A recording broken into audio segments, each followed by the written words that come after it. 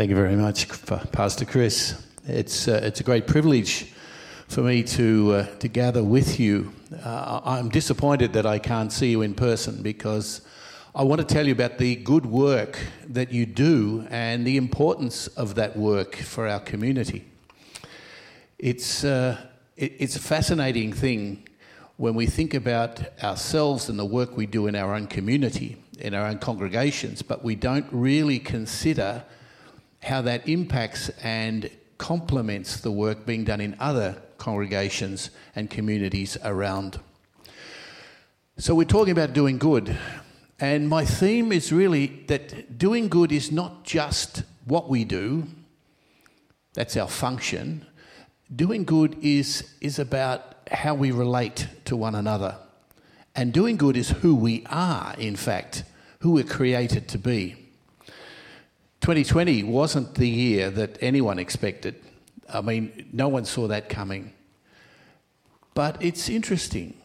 How about if, for example, this is the Lord's way of calling us to a new moment?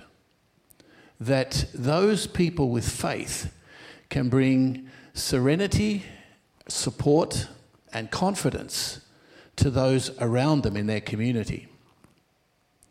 So 2020 might be the opportunity for us to step forward into 2021 with a renewed confidence in the faith that God has in us, that we have in each other, and that we communicate to others as our faith in God.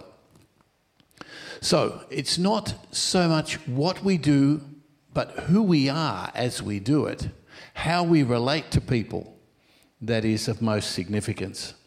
So to tell you a little bit about myself, I was born here in Melbourne and I studied for ministry here in Melbourne. I've been in ministry since 1977 and I was ordained here in Melbourne, but then later in the mid-80s I was sent to Rome to do studies in law at the Gregorian University there.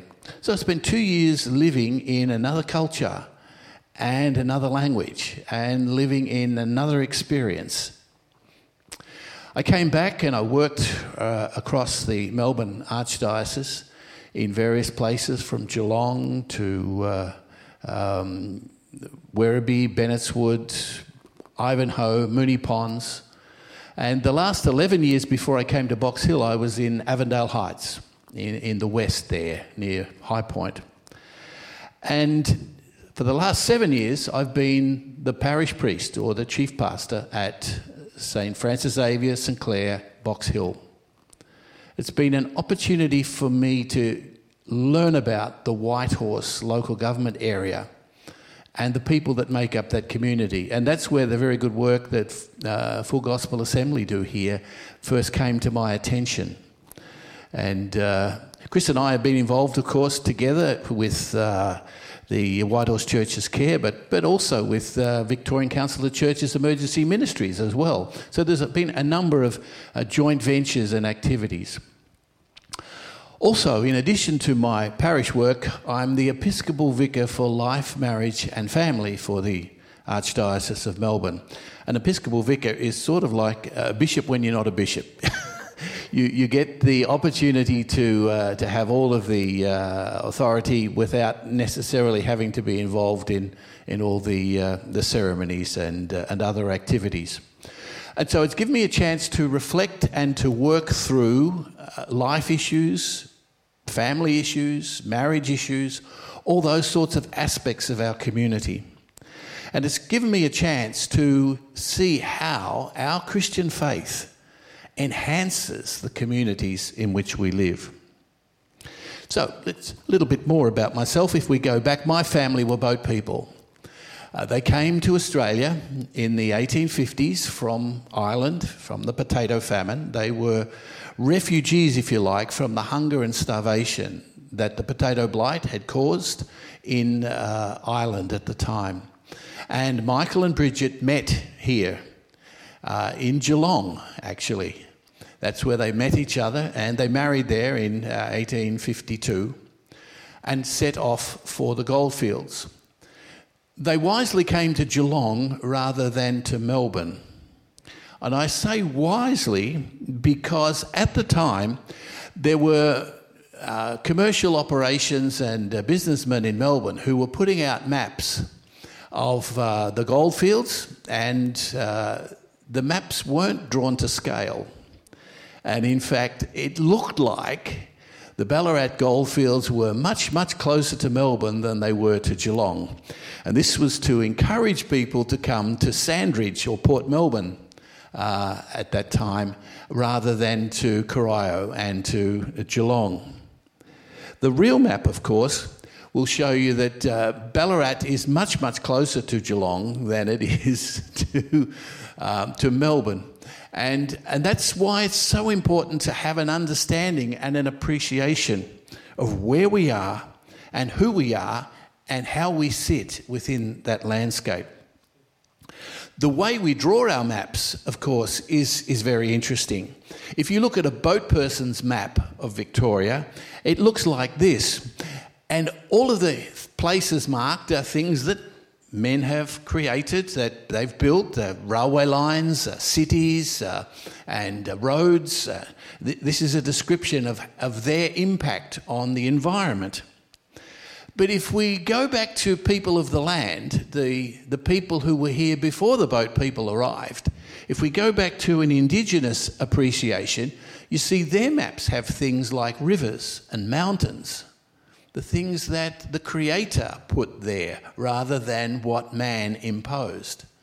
It's a different way of seeing the landscape in which we live. And it's a very vital insight, because if we start to understand our landscape and where we live from their view as well as our own, then we are much wiser for the choice. For example, when we say footpath, we think about putting down some formwork, calling in a mini-mix, pouring the concrete and troweling it up. 3 days' time, fantastic, all set to walk on. And we've got footpaths all around Whitehorse, all along the sides of our roads, and they're very important. But if we were to say footpath to the Indigenous people, to the Wurundjeri, they'd be thinking of something like this. This is a path made by feet. This is a path made by many thousands of feet over thousands of years.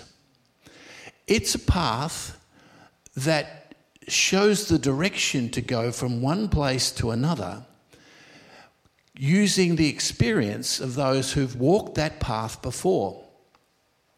It's also a path that gives us a sense that we won't be the last to walk in that direction. And because of that, we need to take care of it and not litter it, but to think about those who will pass this way after us. So suddenly a footpath isn't just some concrete on the sidewalk, but is in fact a recognition of who's been before, who will come after, and of our place within the landscape. So as we reflect today about doing good, perhaps what we can consider is our city of Whitehorse. Is our city of Whitehorse a city at the end of the road? Whitehorse Road coming out from the city, here we are. Or is it just the beginning of our journey? In fact, is this a new beginning for Whitehorse? Coming out of lockdown, coming out of this experience where we have relied upon our faith and our love for one another to support each other in this difficult time. So we take a look at Whitehorse. Whitehorse local government area has a number of people born overseas. And while it's probably no surprise to see 11% or more of people born in China, it's perhaps a little more surprising to realise that how many people born in Malaysia live in our area, or how many people born in India, or Sri Lanka, or Vietnam. These people are part of our community, and they bring different ways of seeing things, different ways of understanding and appreciating the environment in which we live.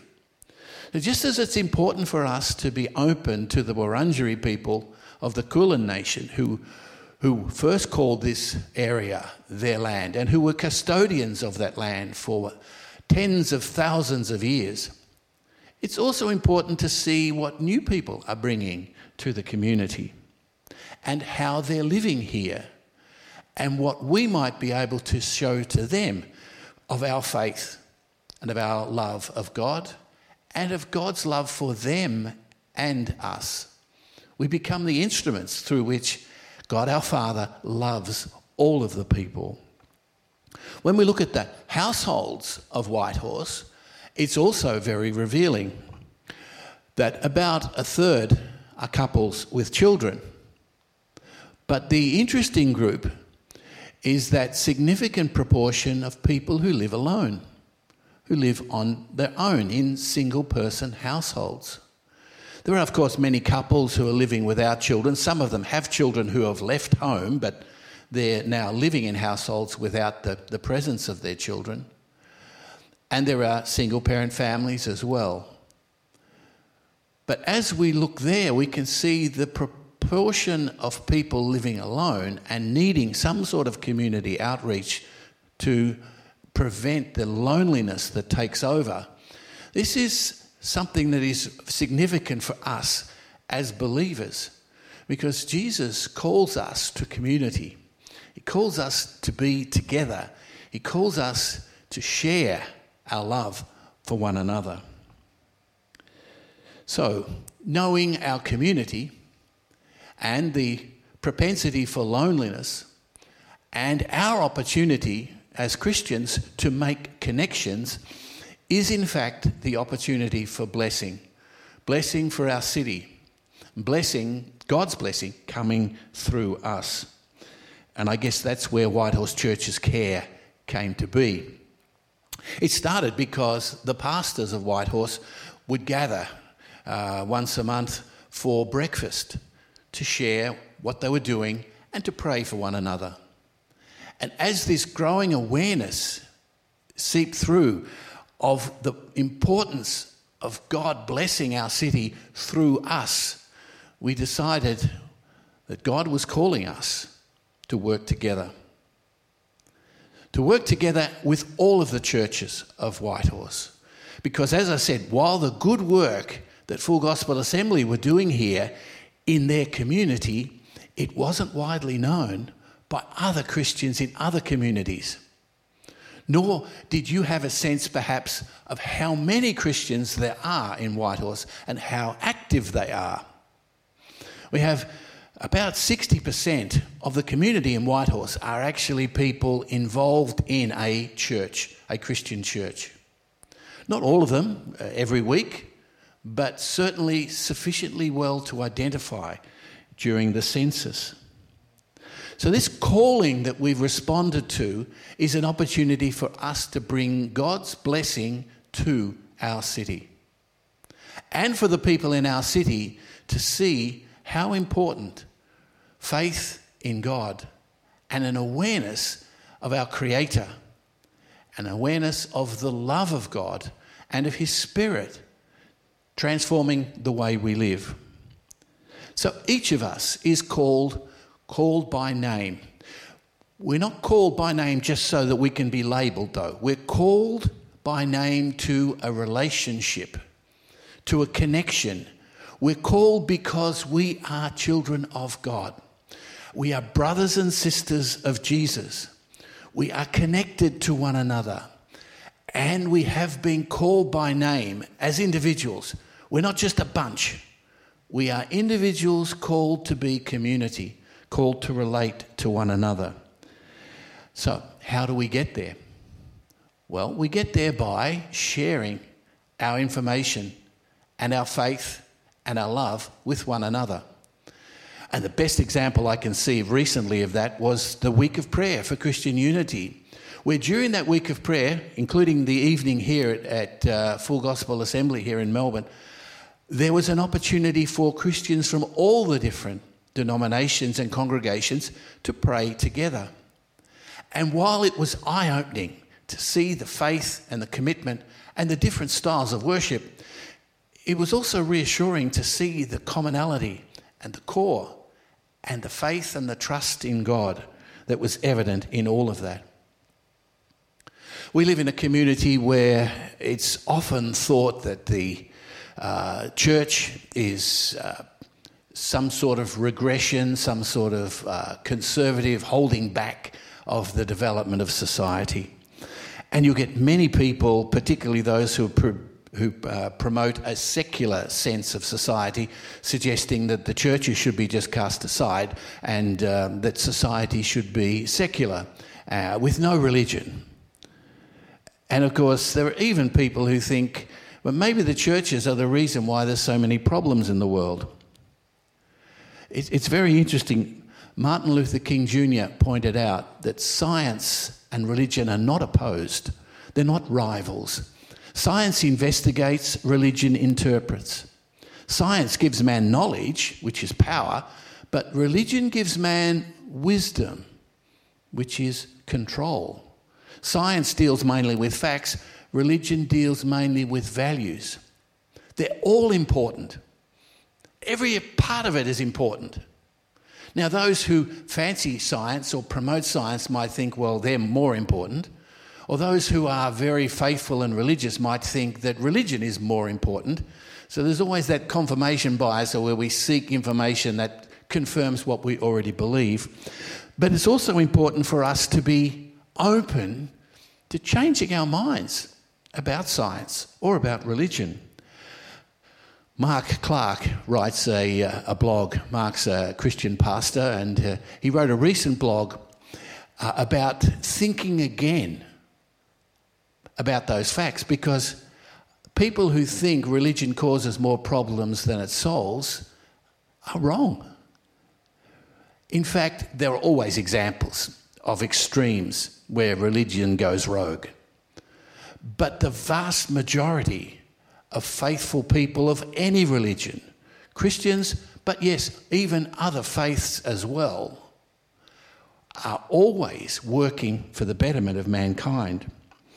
In his blog, Mark quotes a book by Rodney Stark called America's Blessings, How Religion Benefits Everyone, including Atheists. And he talks about how it's not widely known, but Christians live 7 years longer than non-Christians. Why? Well, perhaps they're happier, more satisfied in their lives, less likely to do risky behaviour, less involved in crime, more likely to volunteer, and certainly far more generous in giving not just to church charities but to secular charities as well. In fact, religion and religious people who have faith, are more likely to be involved in community than others.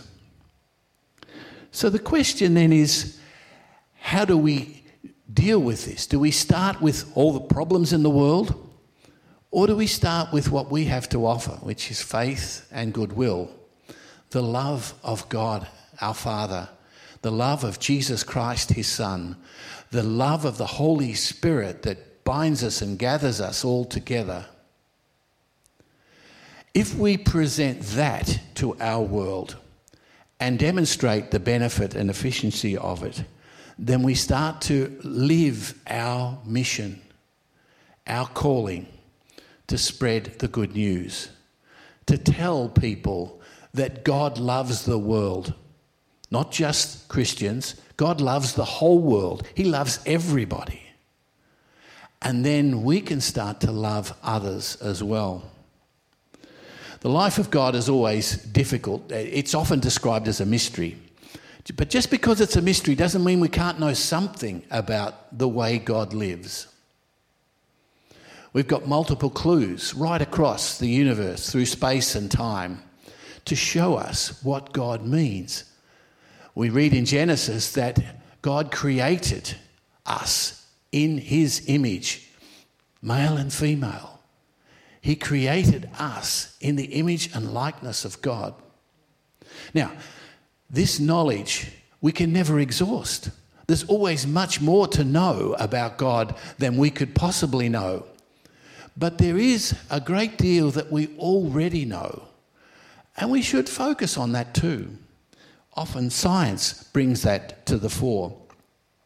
The American Franciscan priest, Father Richard Rohr, is famous for some of his theological writings, but the book he wrote that transformed my understanding of what the Trinity was about, Father, Son and Holy Spirit, was this book, Divine Dance, where he says the Trinity isn't just a category or a name we give to God.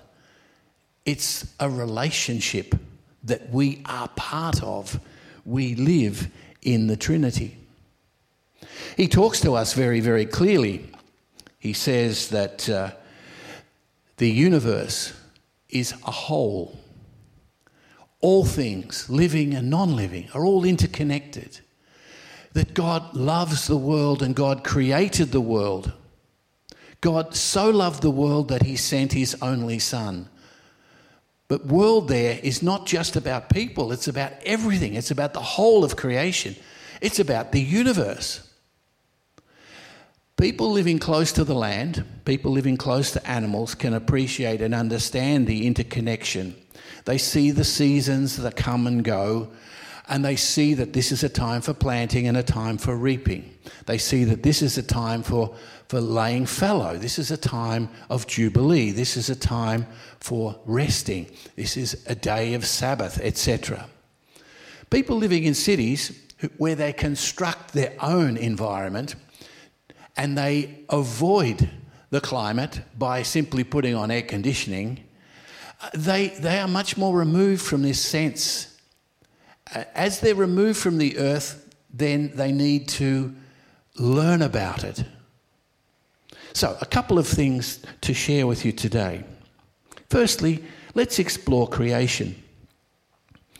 If we look through a microscope to the atomic evidence, we can see that there's a dynamic in every atom. The electrons are moving around the nucleus, so much so that they even appear solid, and yet the space within those atoms is definitely there. The strength and the solidity of the atom is created by that dynamic relationship of movement that occurs within every atom. And the whole of creation is constructed of these atoms. And so we get a sense, okay, this is the pattern. That's something of the image and likeness of God, because that's creation. Then, if we look through a telescope, we start to see astronomic evidence. Once again, deep space is so all-encompassing, but it's the dynamic relationship of the planets and the stars as they move about in that space with gravitational forces and connections and orbits and all sorts of things. We can start to see, yes, there's a lot of space there too, but the real creation is in fact the dynamism, the relationship, the connection between them. And so if we start to look at Trinity in this fashion, we can see the Father and the Son interrelating. And the space in that relationship is the Holy Spirit. That Holy Spirit with which we're inspired, which we breathe. That gift that is given to us, the atmosphere we live and move and be in. This creation reflecting the Creator. So we can start to see the pattern there, that it's not static, it's not solid, but in fact it is dynamic and moving. And this dance of the Trinity is something that every one of us is part of. We are loved as brothers and sisters of the Son. The Father treats us as his children and loves us no matter what we do. That unconditional forgiveness is what takes us out of the loneliness that can be very much part of our experience. So the Trinity and how we relate to the Trinity is revealing to us of who we are and who we're created to be. We're created to be God's children. We're created to be siblings of Jesus Christ. And we're created to live and breathe the Spirit to other siblings of Jesus Christ. To go out to those who are maybe unaware of the good news of Jesus Christ and to share that with them. As St. Francis said, we should preach every day, but only use words if it's absolutely necessary. Our preaching should be by the way we live. And may I tell you that during the course of the pandemic last year, and even this year, it became abundantly evident that people who were connected with one another, the people who had a faith background, the people who had an outside interest, fared much, much better during lockdown. Because the serenity that community and companionship brought them, and the reassurance that their faith gave them, empowered them to endure the difficulties where others were despairing and at their wits' end. So, the true lesson of Trinity is that all life is dynamic and communitarian. Whether it's the atoms, whether it's the solar system and the universe, or whether it's our community, continually it's about connection and about the space, social distancing between us. But that space is dynamic and moving, and an opportunity for us to share that reflection. This is the antidote to being lonely. One is alone and solitary. Two is the opportunity for encounter as we meet face to face. But three is the beginning of community, of connecting. That's the way God lives. That's the mystery of the life of God, and that's the life that we share. We have that opportunity. Even married couples, in their love for one another, share that with their children and that community that they form. And the children know, because their parents are so much in love with each other, those children know that they have a place in the world and that they're loved by God and by their parents. So we start to see how community impacts everyone who lives around us. The society in which we live, of course, is a little bit different. It starts to see things very, very differently. They privilege individuals. Our society tends to believe that the highest value is personal autonomy and the right to do what I like. And common good often loses out when people start to make individual right claims. Communities that have a more communitarian and supportive understanding of one another are much less selfish, much less self-centred, and consequently suffer less from the problems of loneliness and isolation.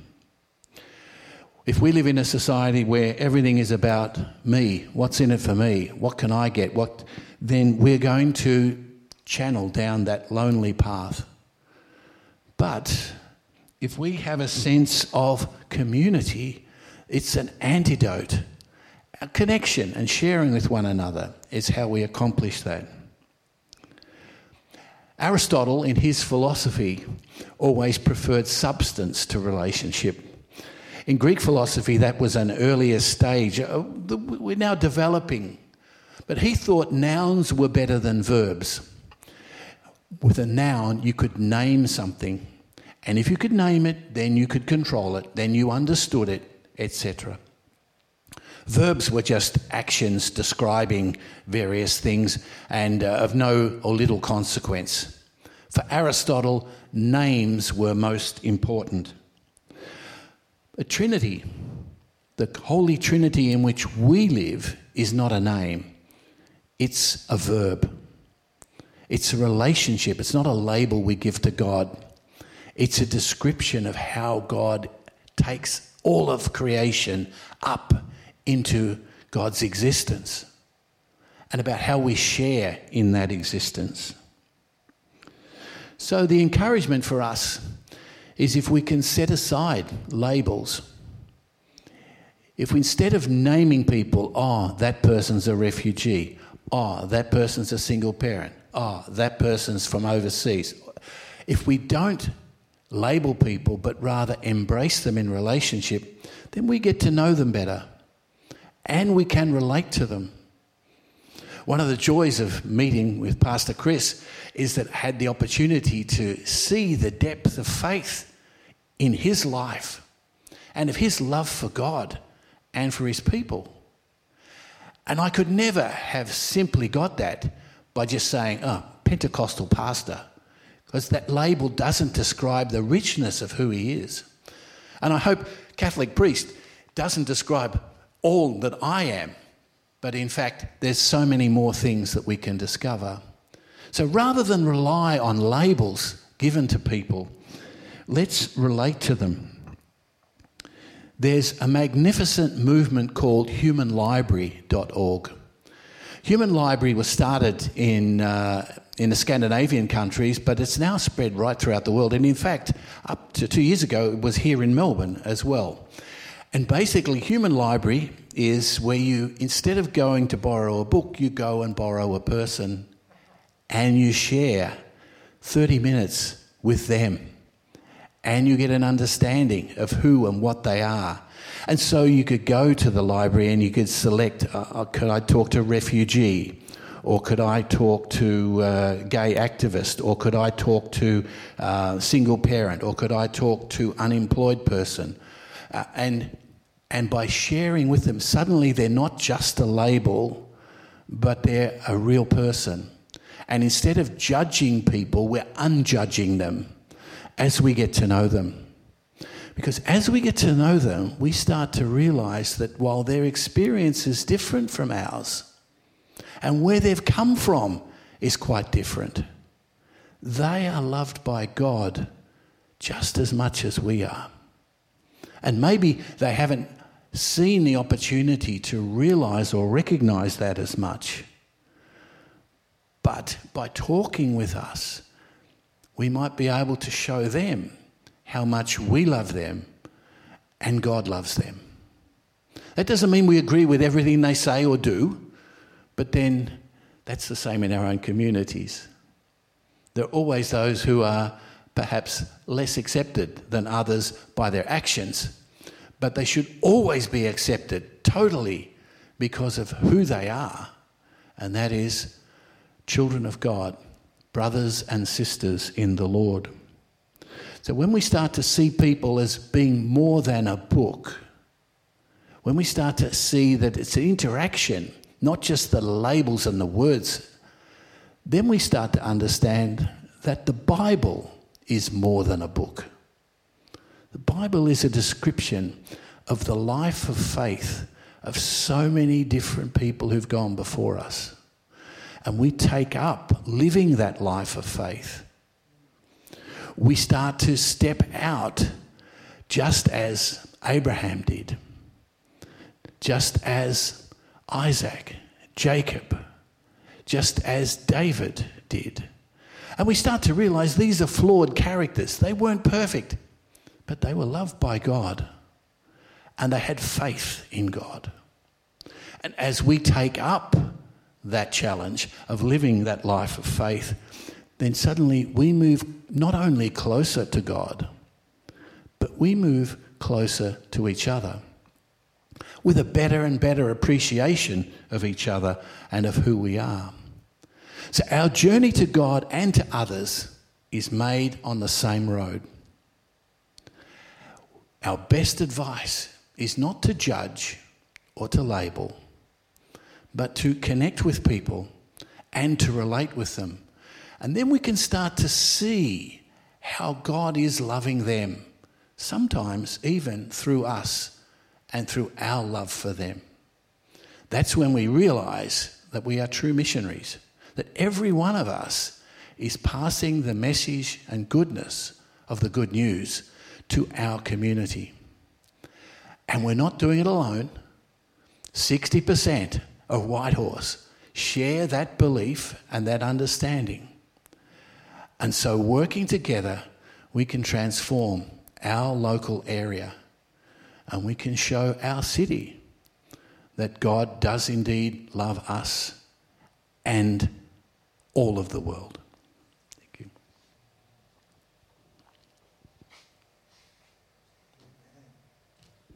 Wow. Thank you so much, Father Tony. It's a real privilege to be able to step outside of the four walls of our Pentecostal church and to hear a different perspective on the kingdom of God, of things of God, from someone as experienced and as learned as yourself. I thoroughly enjoyed today's message. The Trinity is such, it's such a complicated, yeah, oh my goodness, such a complicated concept, so vast and indescribable. Yet you've been able to bring out one of the core elements within that, right? It's probably one of the understanding of God and things like Trinity, and probably some of the things that have divided churches across centuries. Centuries, right? But I tell you, one thing that we're not divided on is that the Trinity represents relationship, that God himself models relationship, and that we are called to be in that image. And so I am so thankful for your sharing today. We share a common heart for the community in Whitehorse. We share a common love for God and a common mission to represent or to reflect him in this world. So maybe all of us, let's all join together. I'm just going to pray for all of us. We're starting our Do Good series. Hopefully next week we all gather together. I'll be speaking next week, but I hope